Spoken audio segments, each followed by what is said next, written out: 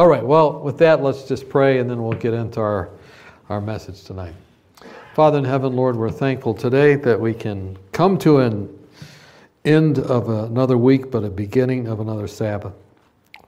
And we ask your blessing on our time together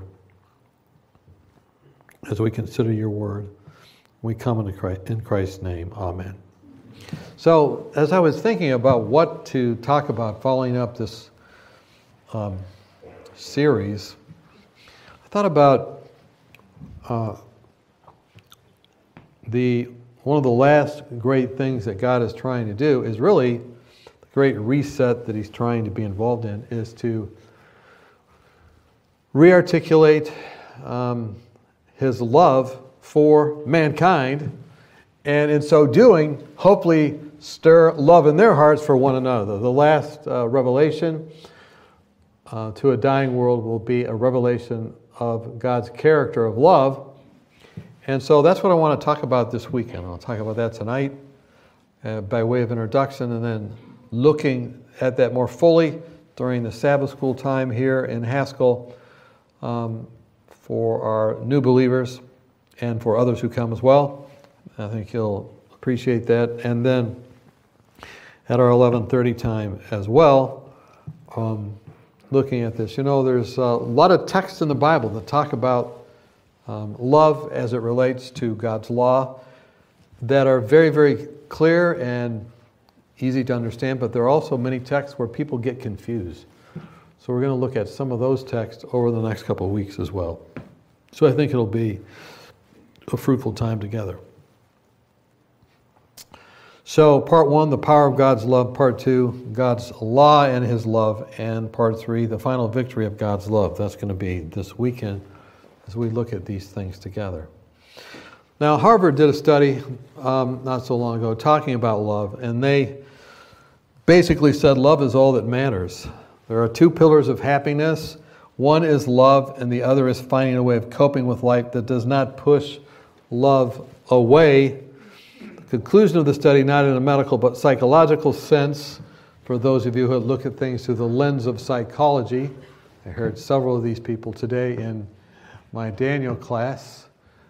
They did an excellent job in their presentations. I won't point them out, but I was blessed. Conclusion of the study, not in a medical or psychological sense, is that connection is the whole shooting match. Happiness is only the cart, but love is the horse.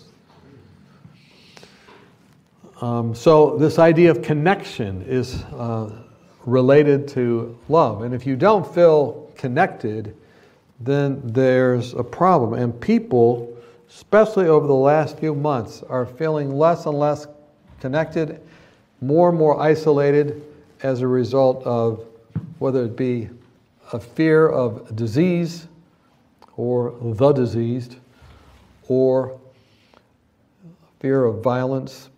Homicides are up the highest they've been on record in this last year in America. So people are not only feeling disconnected, they are disconnecting others and themselves from life itself. There are 330 million Americans, yet we're lonely and getting lonelier.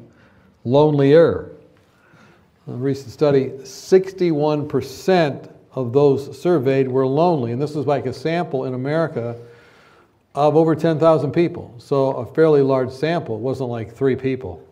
It was 10,000 people, and 66% of the people you meet, 6 out of 10, almost 7 out of 10, are lonely. Lonely. The report led by the health insurer Cigna found nearly a 13% rise in loneliness since 2018 when the survey was first conducted. And men are especially lonely. Men. So ladies, just be aware of that. Men are especially lonely. Now, there might be a reason for that. You say, I know why they're lonely, at least the men I know, but loneliness appeared to be more common among men. The survey found 63% of men to be lonely compared with 58% of women. And surprisingly, what age group do you suppose is most lonely? Gen Z, people who were 18 to 22 years old when surveyed, had the highest average of loneliness. Much more lonely than people my age or Bill Crick's age. Much more lonely than even people my dad's age. So people in your demographic, how many of you are between 18 and 22? Anyone here? Lonely. That's what the statistics are saying. Let's look at that person next to you and say, are you lonely?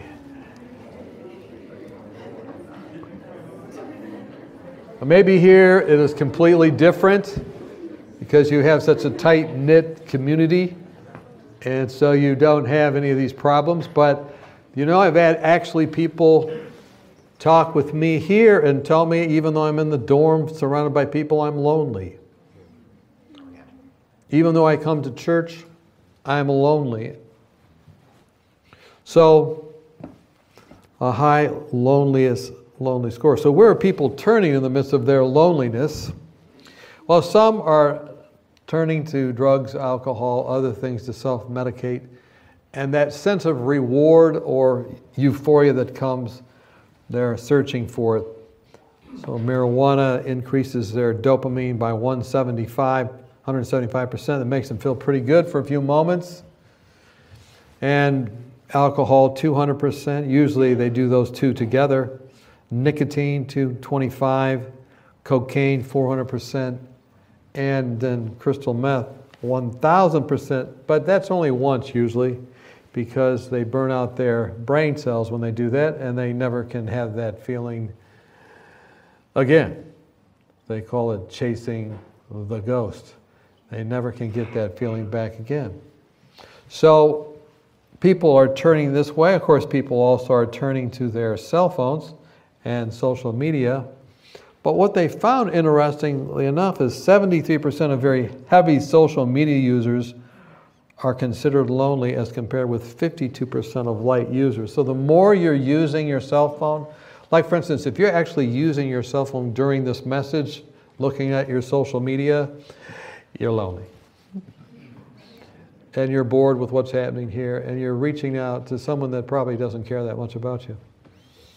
They might give you a like here and there because they also are looking for dopamine as well. At least that's what the research shows.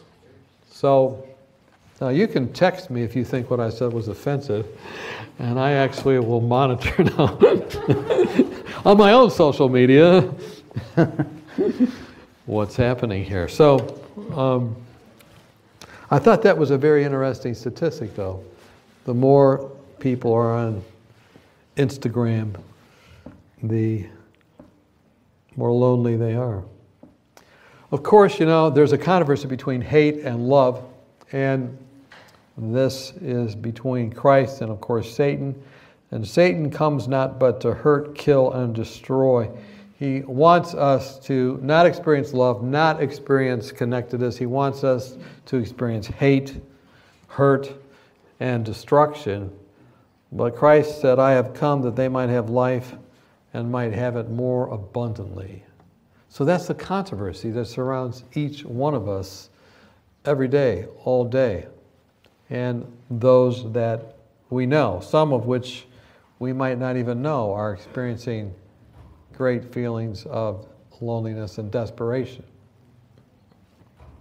So I thought we'd look at this psalm tonight. Do you recognize it? Totally, okay. You said that? We want to come up and read it for us then? No. So I thought we'd look at a key psalm, which may or may not be familiar to you. But this psalm is kind of like a go-to psalm that I share with people that I sense don't understand the love of God. And this psalm is Psalm 139, verse 13 through 16. We'll start with Psalm 139, but let's start with verse 13 through 16. And why don't you read it with me on the screen? For you formed my inward parts.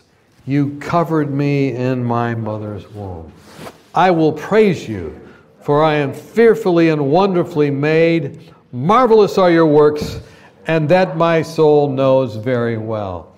My frame was not hidden from you when I was made in secret, and skillfully wrought in the lowest parts of the earth.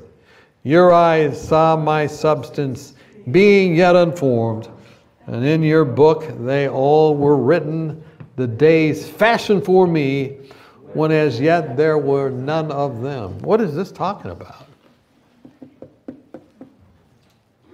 Even before you were born, when you were being formed, who knew about you?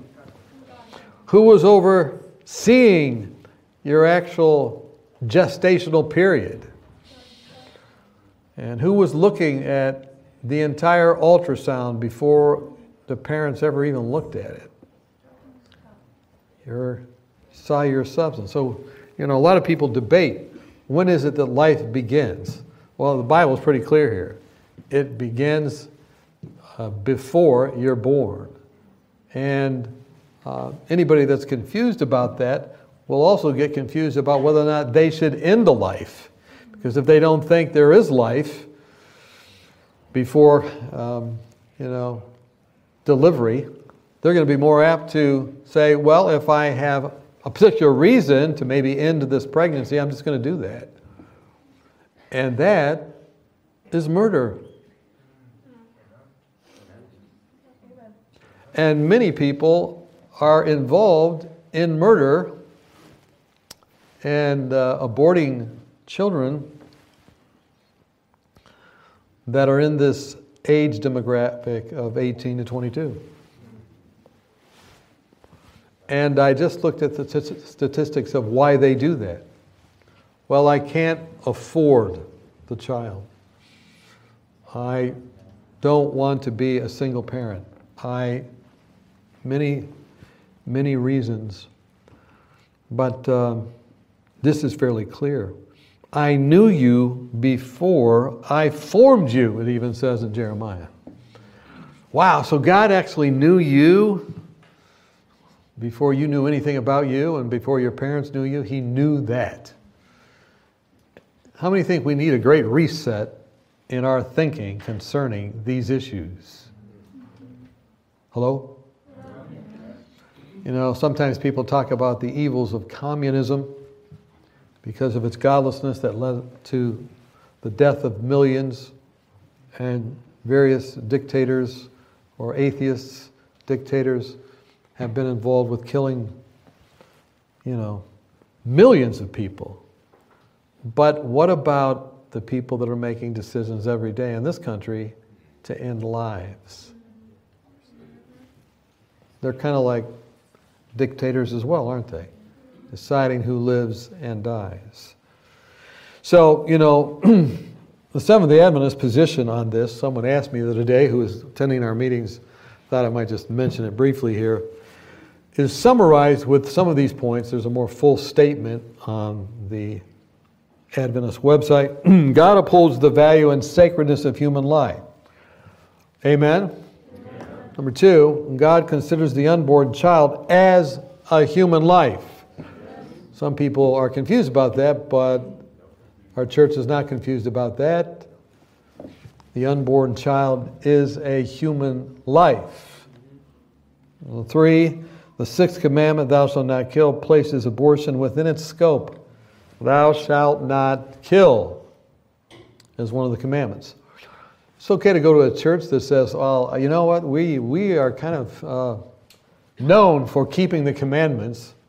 We like to talk about the 4th commandment, which is a wonderful commandment, because it shows God's intimate concern for us, where He enters in time and space to spend time with us personally, and who would not want to respond to that kind of love, where a God comes down and says, I'm going to enter in that time and space.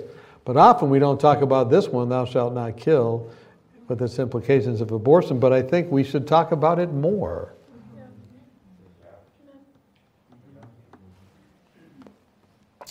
Human beings are stewards, number 4, of whatever God has entrusted to them, including the lives of the vulnerable, and especially the vulnerable unborn.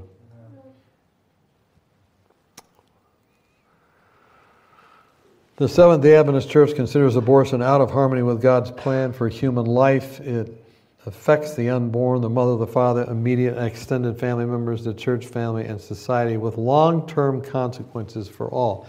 And one of those is guilt. Guilt.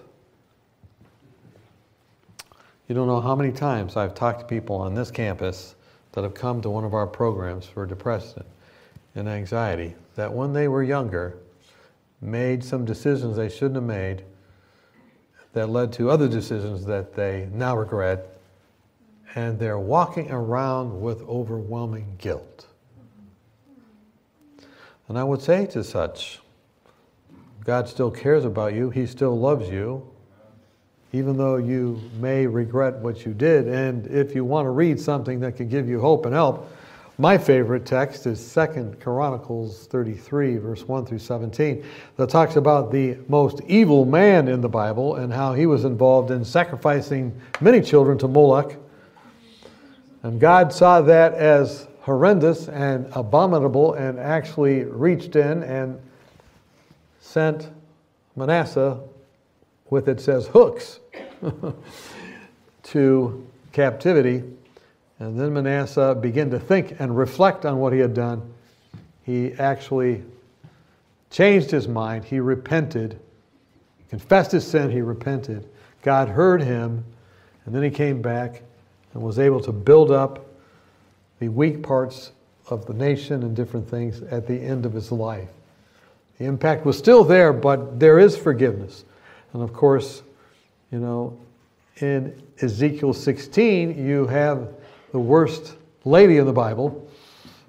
And even at the end of that long chapter, it says that God made atonement for that lady and remembered his covenant with her. So if you've made a mistake, don't make a mistake if you can help it. Amen? Amen. And but if you have made a mistake, God's mercy and his love and his forgiveness are still there. Amen? So could we spend a long time on the subject? Of course. And maybe we should at some other time. But this text that we begin with in Psalm 139 shows God's great love for us in the midst of a culture that does not have high regard for human life. So number 1, God fully formed you. Well, let's keep going in verse 1 through 6 in Psalm 139. Go ahead and read it with me. O Lord, you have searched me and known me. You know my sitting down and my rising up. You understand my thought afar off. You comprehend my path and my lying down, and are acquainted with all my ways. For there is not a word on my tongue, but behold, O Lord, you know it all together. You have hedged me behind and before, and laid your hand upon me. Such knowledge is too wonderful for me. It is high, I cannot attain it. So he fully forms you, but he also fully what? He fully knows you. He knows your thoughts. He hedges you behind and before.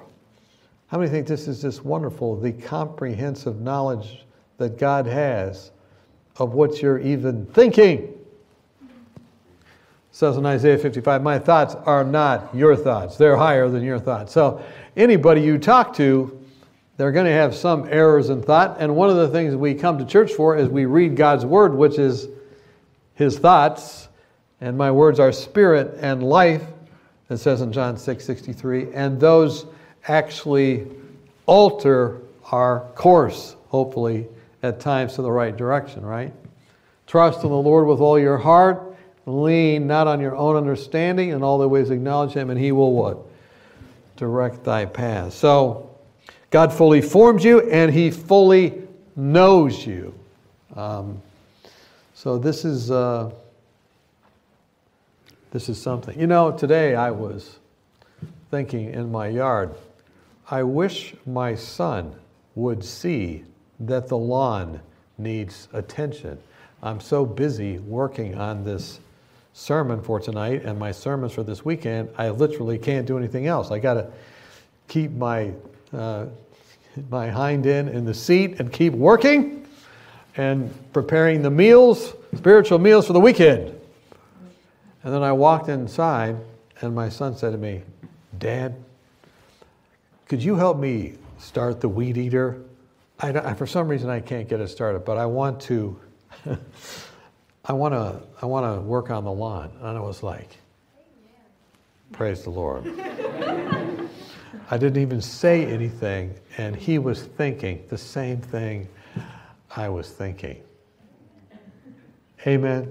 Amen. And this is what God wants. He knows our thoughts. He knows, when they're kind of weird too.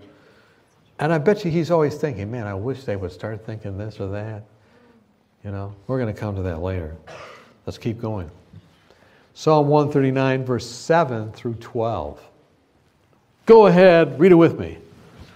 Where can I go from your spirit? Where can I flee from your presence? If I ascend into heaven, you're there. If I make my bed in hell, behold, you are there. If I take the wings of the morning and dwell in the uttermost parts of the sea, even there your hand shall lead me, and your right hand shall hold me. If I say, surely the darkness shall fall on me, even the night shall be light around me. Indeed, the darkness shall not hide from you, but the night shines as the day. The darkness and the light are both alike. What's this say? God fully forms you, He fully knows you, but He also fully does what? He follows you everywhere. He does not just follow you on Facebook or Instagram. He follows you everywhere. He follows you when it's light outside. He follows you when it's dark outside. He knows exactly what's happening. If you were to take wings in the morning, He would go after you. If you were to take scuba gear and go to the uttermost ports of the sea, you would go down there and right around that little coral bush at the bottom, He'd pop out. He's the divine stalker.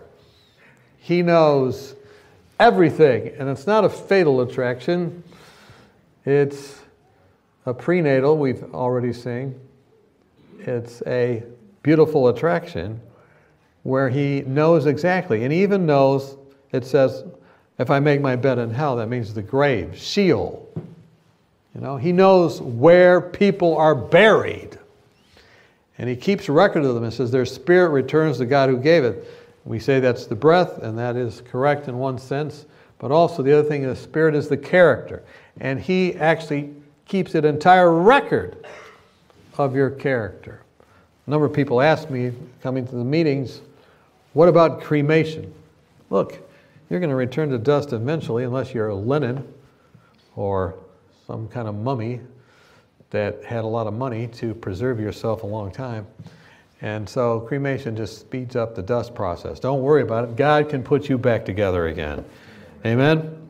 So He follows you everywhere. He fully forms you. He fully knows you. He fully follows you. He fully follows you. And this is not a malignant following. How many of you have been followed by people that made you nervous?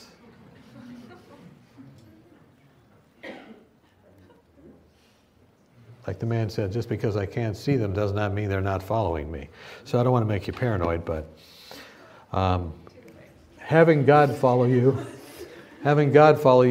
is what the text is saying, and He knows exactly where you are, what's happening everywhere. Now, my other son, I won't name him, but it's not the oldest one. He's an expert at following me on my phone. He knows where everybody is. He knows where the jets are. He knows, any family member, he goes, okay, they're crossing over this river in any far gone place, and he's very aware. But even he falls short of the text here in terms of following. Amen? And by the way, so you know, there are GPS systems on the vans here at the Institute, And so Dave Kaplan knows when you're going 75 or 80. He can see you on a screen. Anyway, but even more than that, God knows. Amen? That's good news. How do I know that he knows how fast you're going? Because he actually told me how fast I was going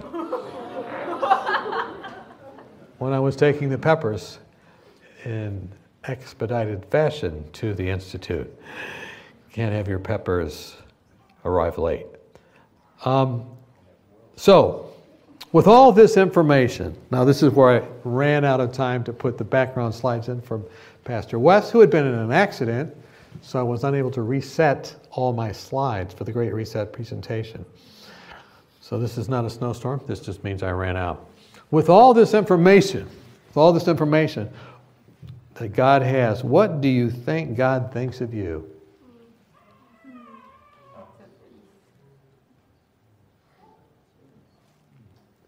Someone began crying. Who was that started crying? Okay, right. What does God think of you? He knows every single thing about you. You know, I sometimes ask people that, and they'll tell me he doesn't think very much of me. In fact, I think he probably hates me. He doesn't love me. He doesn't care about me. He doesn't even know about me. But this psalm puts that all to sleep, doesn't it? He's known about you. All these different things. And the whole big thing the devil tries to get us to believe is that God doesn't care about us. That he's out to get us. He's not out to get us. He's out to keep us. And that's what these next verses tell us. I think these are some of the most important verses in the Bible. Read it with me. How precious also are your thoughts to me, O God. How great is the sum of them. Now the context here is the thoughts that God is having towards who? Us. Before we're born, everything we do, everywhere we go. So the thoughts, this could be just general thoughts God's having, random thoughts, about all the solar systems and stuff. But I think the context of the psalm is saying, no, this is the thoughts he has about you. How great is the sum of them. Now, Jeremiah 29:11 is the most searched text for years, except during COVID, when another couple took its place. But for many years in a row, it's the most searched text. And I think you can tell why. I know. This is God talking to his people while they're in captivity, while they're in Babylon. He told them they're going to be there for 70 years in verse 10. And then he says, even though you're in captivity, even though you totally messed up, I have thoughts that I think towards you, says the Lord. And that word Lord is Adonai, promise keeper. I have thoughts I think towards you, thoughts of peace and not of evil. Can you say hallelujah? To give you a what? A future and a hope. So even though these people had, again, totally compromised themselves in many terrible Babylonian things, he still had thoughts towards them. Towards them. Think about that. Thoughts toward them. I don't know how that works. Like, if I was going to make an emoji or something, is that how you say that? I would say, kind of like a microwave, I know the thoughts I have towards you. Thoughts of peace, not of evil, to give you a future and a hope. God wants you to have a hopeful future that goes on forever. Is that good news?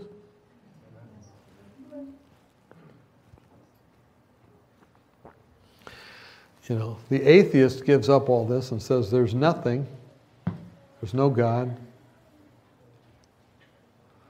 And I sometimes ask atheists, when I meet them, and I meet quite a few of them, I said, do you really hope that what you believe is true, or do you hope it's untrue? Most of them will say, really, I wish it wasn't true. And it's not true, but I have to come to that.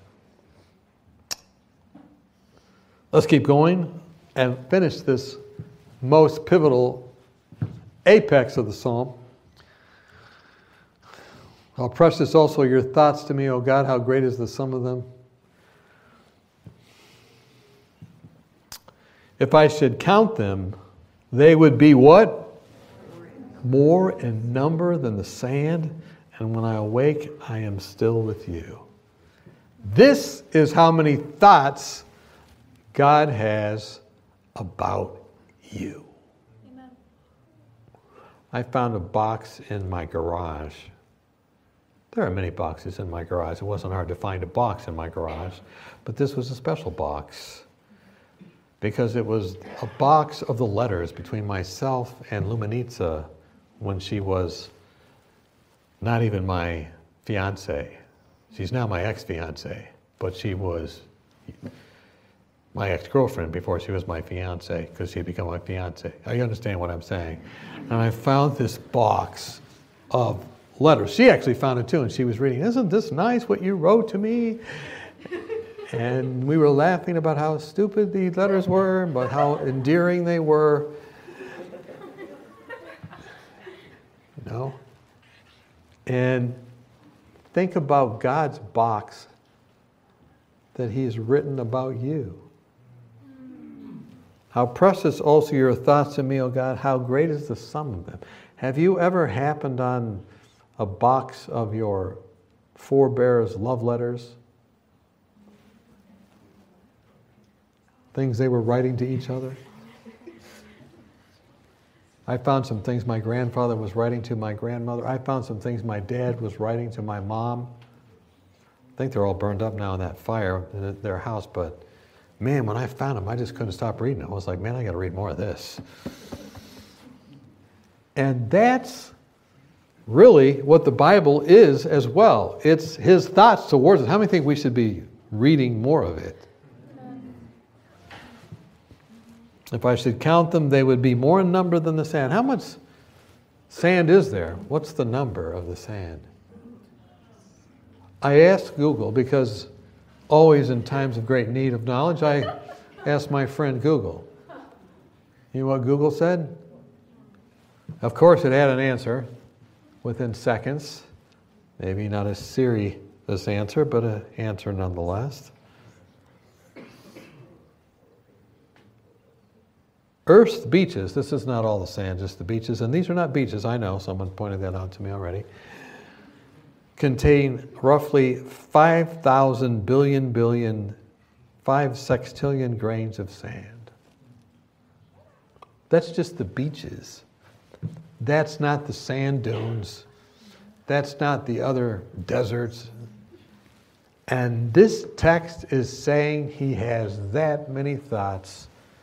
Look at that person next to you and say, you are a big, precious deal.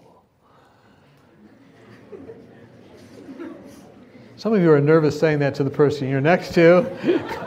You're saying, I'd rather not say that. But you're representing God, not yourself at this time. Amen?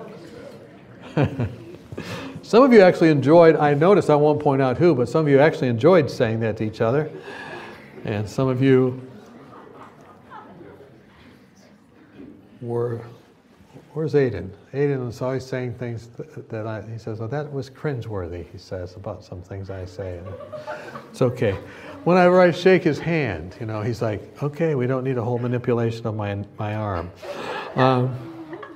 But Earth's beaches contain 5,000 billion. These are the thoughts God has about you.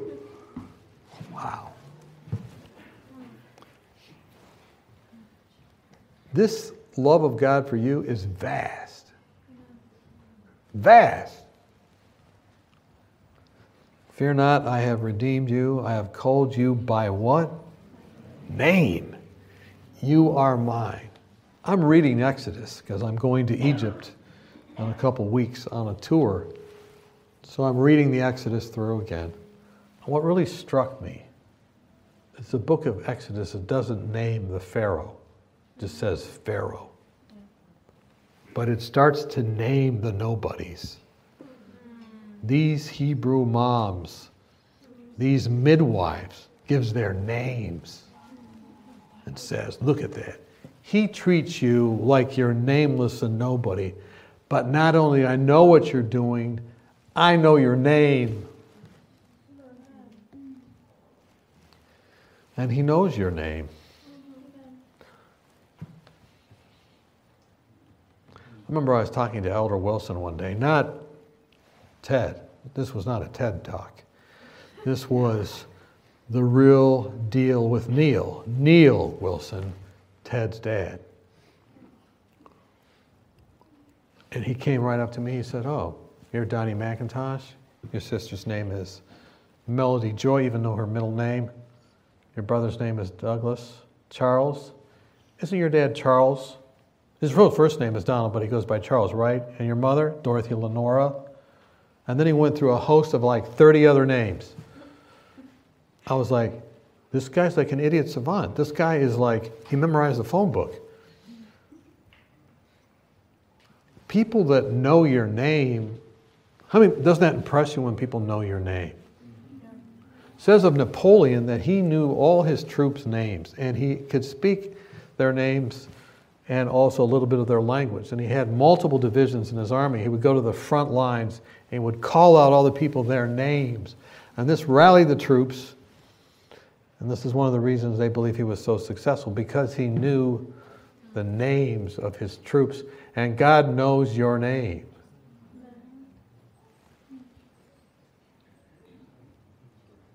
You know, in Revelation, it pictures God's people as the 144,000 or a great multitude from every nation of all tribes, peoples, and tongues. And he knows everyone's name.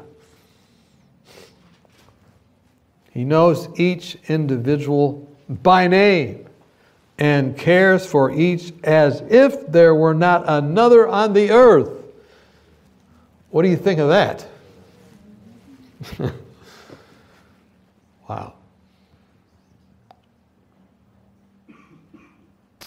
So God fully formed you, he fully knows you, he fully follows you, and what was the next one? All right, guys. Let's do this again. He fully what? Number 2? Okay, let's start over again, guys. Let's do it. He fully what? He fully what? Nice. And he fully loves you. Wow! You know, if someone's following you around and knowing everything about you, it's fairly certain they have an interest in you in some kind of way. I know when I decided that Lumenitsa was going to be my wife, this was quite a long time before she knew this. I went to the center of the university. They had a big computer. Back then they didn't have personal computers.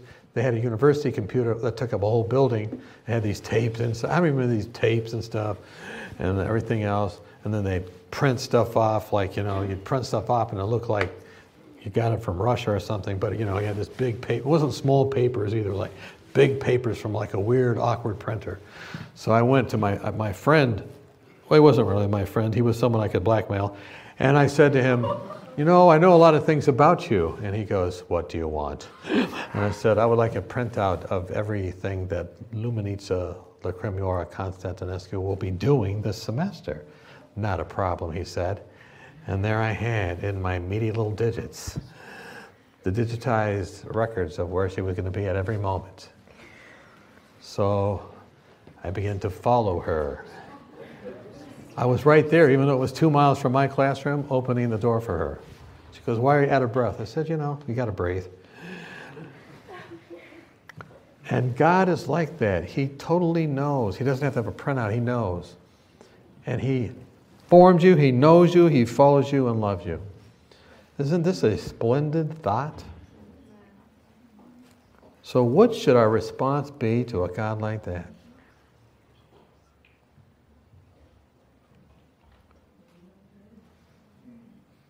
Let's see this guy's response. Oh, that you would slay the wicked, oh God. This is his response. How many think this is a wonderful response?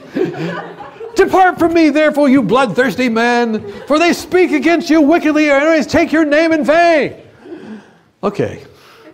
I don't know. When I first read these things, I was somewhat shocked. You know, it was going so well. He formed me. He fully knows me. He follows me. He loves me. Oh, that you would slay. This is not the first thing I would think of. How many of you are thinking David maybe took some kind of pill? And you know what? I taught my kids this song when they were younger. Oh, God, you have searched me. And we sang the whole thing. But the people that wrote the song, they didn't have these verses in there. Like there's verses in the Bible that people just cut out, like deliver Alexander and Hymenaeus to Satan that they might learn not to blaspheme. No one preaches on that, but I'm going to coming up. Anyway, what are these? Why is it saying this? And I was thinking about it, you know, sometimes in a Bible study, I'm just like, okay, so let's go down now to verse 21, and we just kind of skip this. But we're in the university now. We can't skip stuff like this. Right? What does this mean? What does this mean? Faith? You're a theology student. What does it mean? What do you think? Here. Well, no, I'm not going to put you on the spot. Man, she looked about as ruberous as a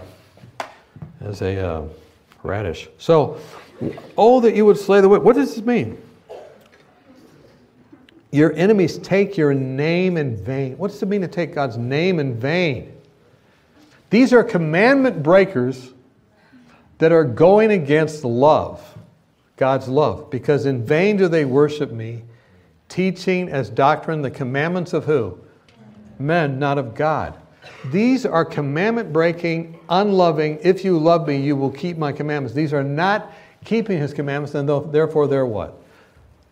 They're unloving. And what the psalmist is saying, after I know such a loving God, he formed me, he does what? He fully formed me, he fully, and so what am I going to do? I'm going to fully defend him. Do I not hate them, O Lord, who hate you? By the way, notice something here. Oh, that you would slay the wicked. I'm not doing it. Vengeance is not mine, it's yours. You will repay. I will depart from them because they're bloodthirsty. They speak against you wickedly. Your enemies take your name in vain. But he hands it over to God to take care of it, right? He's defending God. Do I not hate them, O Lord, who hate you? Do not loathe those who rise up against you. I hate them with a what kind of hatred? Perfect hatred. I count them my enemies. And perfect love and perfect hate are essentially the same thing.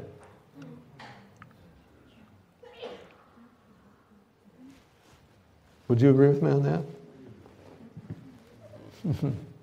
You test it out. You see, when I started to think about this, I realized, wait a minute. This is telling us another nuance of God's love, and that is that he enters into sin and law-breaking for us and actually is the recipient of all hate and bloodthirstiness that ever was. This is not like one of the Greek gods, not like one of the Roman gods, not one of like these gods that are aloof. This is a God who enters in. And the cross is a picture of his uncompromising infinite justice. The wages of sin is what? Well, that you would slay the wicked, right? One sin unrepented of is enough to close heaven. It was because man could not be saved with one stain of sin that Jesus came to die on Calvary's cross. That's how much he hates those who hate him and hates bloodthirstiness and vanity. He comes to die for just one of those things. And these verses are giving us a hint to think about the cross. Can you see that? How many can see that?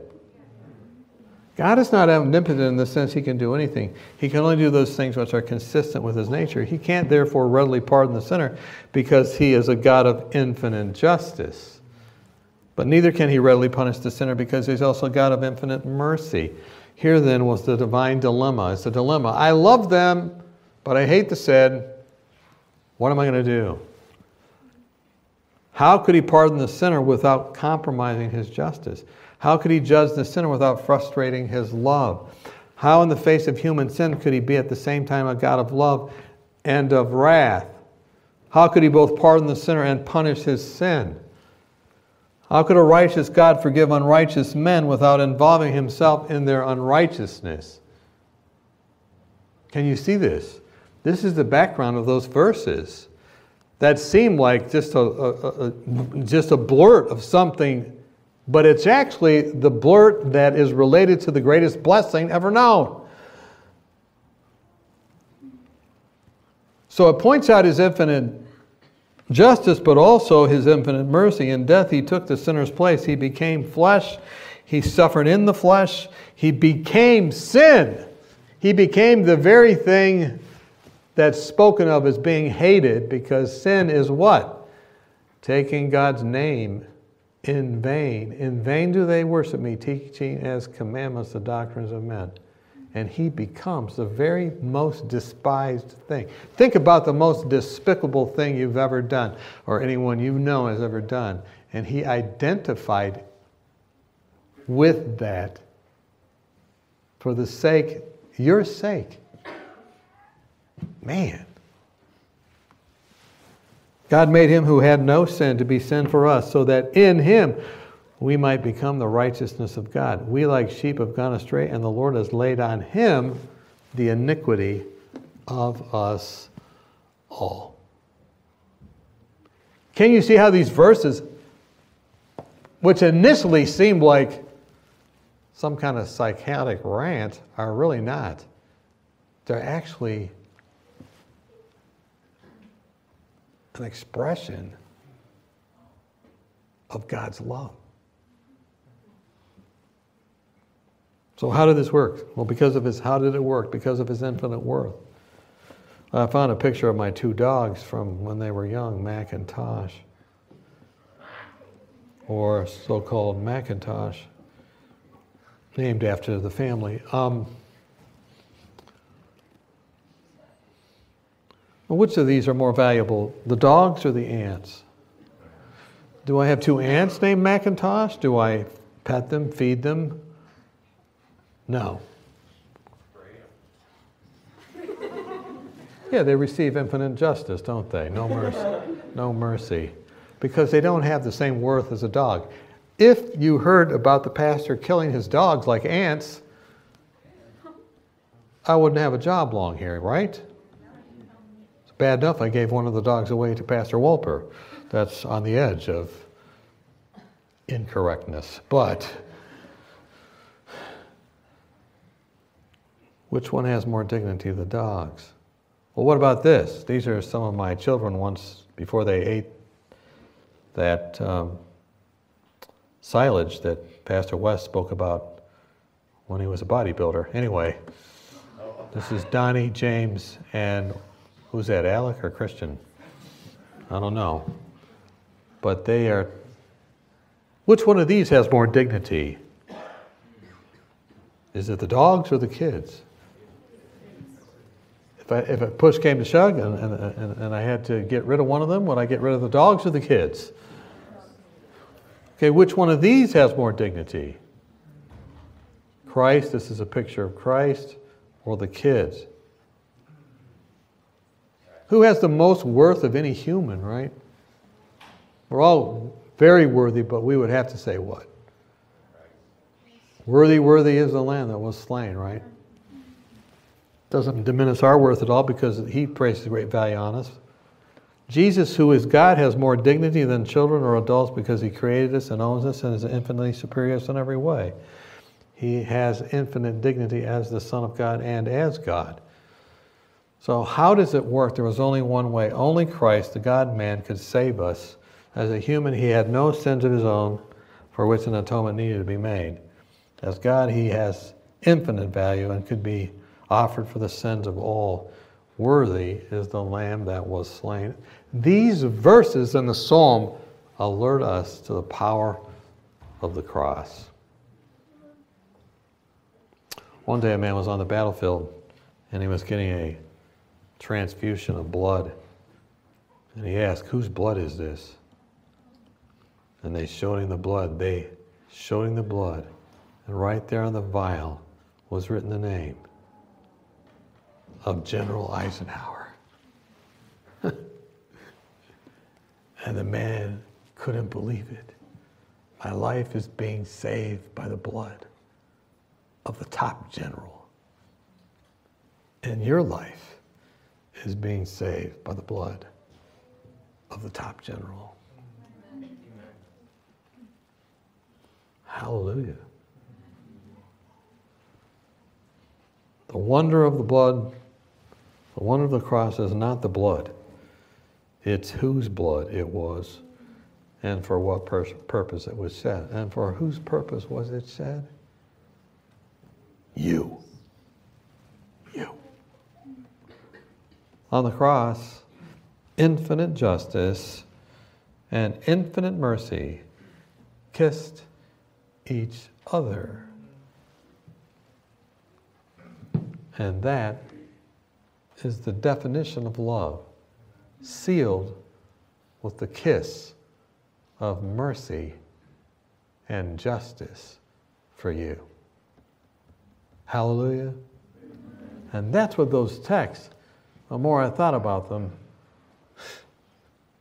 in all their afflictions, he was afflicted. That's what those texts are talking about. So let's see if you can remember. God fully what? God fully what? God fully what? God fully what? And that love was revealed most fully on what? The cross. So as a result, you should fully what? You should fully what? And then ask him to do what? Look at these last verses, which I didn't change. They should be 21 and 22, 23 and 24. Read it with me. Search me, O God, and know my heart. Try me and know my anxieties. See if there is any wicked way in me, and lead me in the way everlasting. So ask him to do what? Search me.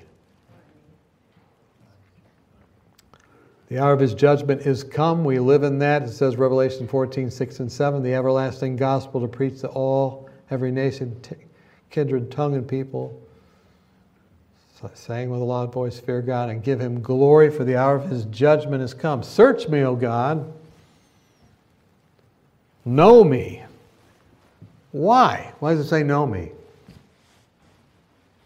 This is a relationship. I know him, he knows me. Search me, know me, try me. See if there's any wicked way in me. I don't want anything coming between me and you, God, or others. And then do what? Lead me. Lead me where? In what way? The way that's lasting? No. The way that's what? Everlasting. What do you think of this? What do you think of this psalm? What do you think of God's love? How many of you think you could give this Bible study to somebody yourself? Oh, let's just see. The psalm teaches us that he, what? Fully.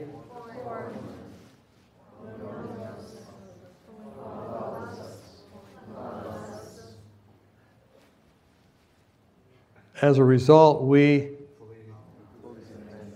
fully defend him, accept him. And what do we say to him?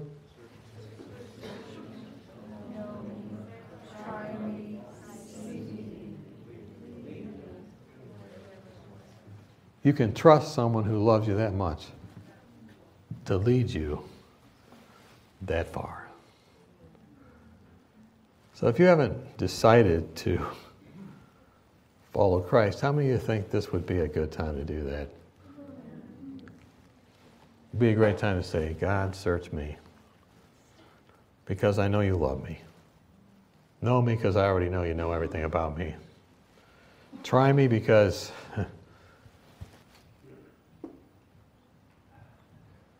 you were in all points tempted like as I am, you know the temptations. See me, lead me in the way. It's not just lasting, but that's everlasting. And this psalm then represents what? The great reset of love. This is what God's trying to do in my life and in your life and everyone you ever talk to. Reset everything on the basis of His love. Let's pray together. Father in heaven, thank you tonight for this reminder of your love. So go with us and may we not only know the psalm, but embrace what it means for us individually, personally. In Christ's name we pray. Amen. This media was brought to you by Audioverse, a website dedicated to spreading God's Word through free sermon audio and much more. If you would like to know more about Audioverse, or if you would like to listen to more sermons, please visit www.audioverse.org.